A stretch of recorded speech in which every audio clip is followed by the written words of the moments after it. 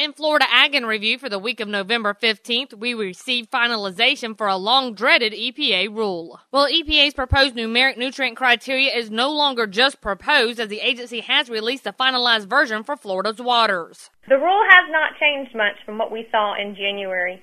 Given even the 22,000 comments that the agency received, we don't see much change in this rule as it's currently drafted. That's Stacy Braswell with the Florida Farm Bureau Federation, who is currently in the process of thoroughly reviewing the 168-page rule and says there is at least one bright spot as they were granted their request for a longer implementation period. We are grateful for the 15-month delay in implementation that EPA has put in this rule. They see the 15-month delay as an opportunity to work with stakeholders and the State Department of Environmental Protection on the details, including implementation, which we see as an important aspect of this rule. However, they still have concerns regarding the scientific basis of the rule as well as the economic impact that the standards will have on the state of Florida. EPA is currently estimating that the annual cost of this rule will only be between $135 million and $206 million. Recently, NTREX completed a study, and just for agriculture alone, the average annual compliance cost is going to be somewhere between $224 million and $1 billion. So we still believe that EPA has a lot of work to do on their economic impact, and we request they have an independent economic analysis done. And we also had an update on GIPSA with Randall Wiseman. Well, we reminded you earlier this week that the deadline for commenting on GIPSA's proposed change to the rule on livestock marketing is coming up November 22nd.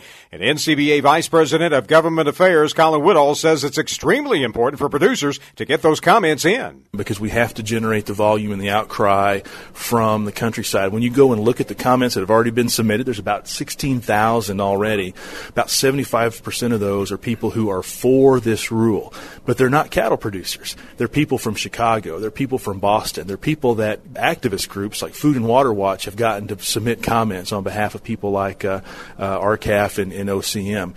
What we're trying to do is make sure that the producer's voice are actually getting heard. So if you're a producer out there and you have not filed your comments, get those done before the end of the comment period, which is midnight, November 22nd. If you need some help, call us or go to our website, beefusa.org, and you can see some sample comments. But we have to generate the volume to let USDA know that we're serious about being against this rule. And as we wrap up for this week, we hear about boiled peanuts from Everett Griner. Fall's a good time of the year, brings many good things. Cooler weather, harvest season, Halloween, and boiled peanut season.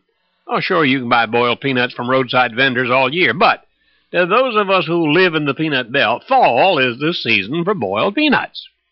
Traditionally a southern delicacy, I've read that they found acceptance in New York City at bars and clubs for $5 a pint.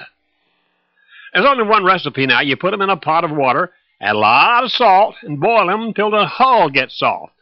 Nutritionists tell us that peanuts are a fine health food. I don't think they mean boiled peanuts, but, well, they can't be as bad as some of the other stuff we eat.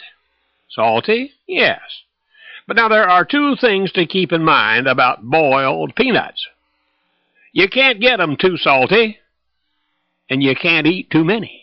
And remember, you can find these stories along with all the week's Southeast AgNet reports on our website at southeastagnet.com. I'm Julie McPeak with Southeast AgNet's podcast.